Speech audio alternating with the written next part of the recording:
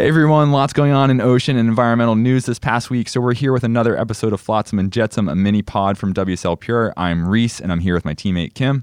And we're going to try to cover all the news we can in about 5 minutes. All right, but before we do, guess what I saw this morning, Kim? What'd you see? I saw actual Flotsam and Jetsam. And I can't believe you waited all day to tell me.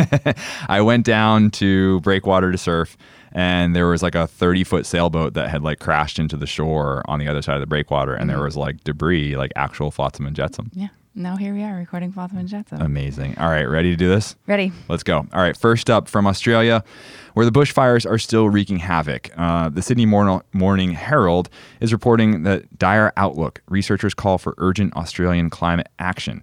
80 leading researchers have called on Australia's government to acknowledge the gravity of the threat posed by climate change and cut greenhouse gases to safeguard against catastrophe. Insane. Yeah, totally. I mean, it's insane that the fires are still going. It's insane how much wildlife has been affected, how much acreage is burnt, how many lives have been affected, and still the government isn't really doing a whole lot. Right, a lot of words. Lot of words. And not the right words.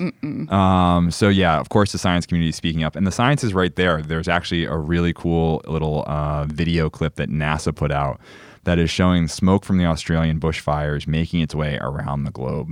I mean, this video is kind of insane. It's incredible. It's just so insane to see. And I know it's the second time I'm using that word here, but it's just sort of mind-blowing to see the effects of it, because I think we imagine it as this isolated incident in Australia, but to see it on the entire Earth and how all of us are being affected by it is just sort of incredible. Well, it's just a good reminder that it's all connected, right? We're all part of this.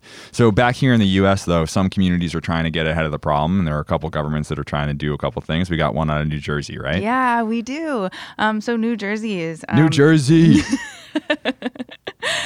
So New Jersey has a 130-mile coast, and they are sort of the first to create this policy that says that if you're trying to build something on that coast, you have to consider the ramifications in terms of the environment before you'll get any government funding for it. Which is super smart. I mean, we can't have the government funding projects that are just going to get torn down by storms.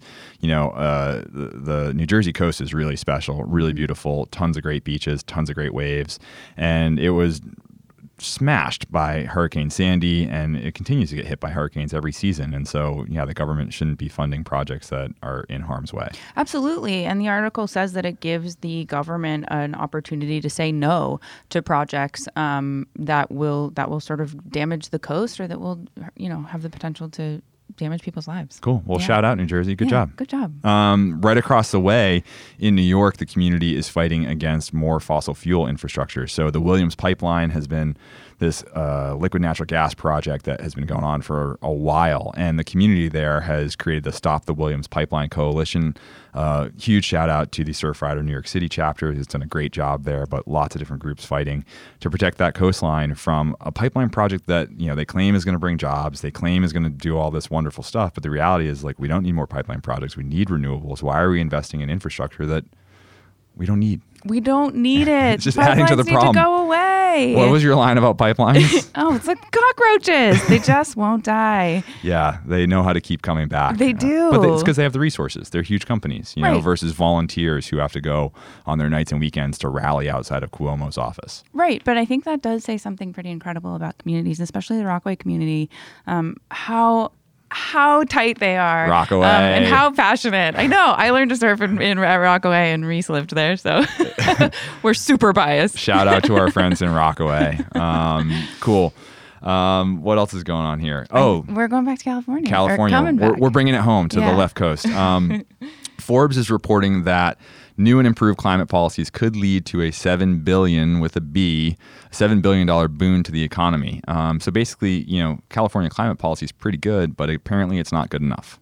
And so it looks like we may not be hitting our targets, and thus there's need for more investment, and that might end up being a massive win for the economy, creating jobs, creating new infrastructure and new companies. Which is amazing. Yeah. A Way win-win. to go, California. A win-win. Imagine that. Like, I feel like a classic win-win. Well, I just feel like usually we think of sustainability as, it's going to cost more, or it's gonna mean this like net net zero sort of, we can't take away from here. But the reality is, like, this is going to create jobs. It's going to create a better life for our future generations, and it's going to be good for the economy. Like, yeah, and it's going to keep our planet around. Yeah, that's a good one. Keep us on the planet. And for those who want to keep the planet around, there's one more item that we have. We got a minute left here. What do you got? We do. We're going to have fun at the Hammer Museum here in Los Angeles. On February 16th, they're having a party, and it's called the Panic Party. The Panic Party. And it's a dance party for a greener future. It's going to be really rad. I will be there in person. Wow. I cannot be there, but it sounds epic. Yeah. So dancing and drinks. You get to see the art. And then there's short films that are chosen by the Plastic Pollution Coalition, voter registration with the League of Women Voters, T-shirts and tote screen printing, tools and solutions from tons of amazing organizations. So it's going to be really rad. Hit the link in the show notes if you want to go to the Panic Party and you're in the LA area. You get to meet Kim in person. It's me. Awesome. That's about all the news we got and all the time we got. Thanks, Kim. Thank you. Thanks, everyone, for listening. We'll catch you next time.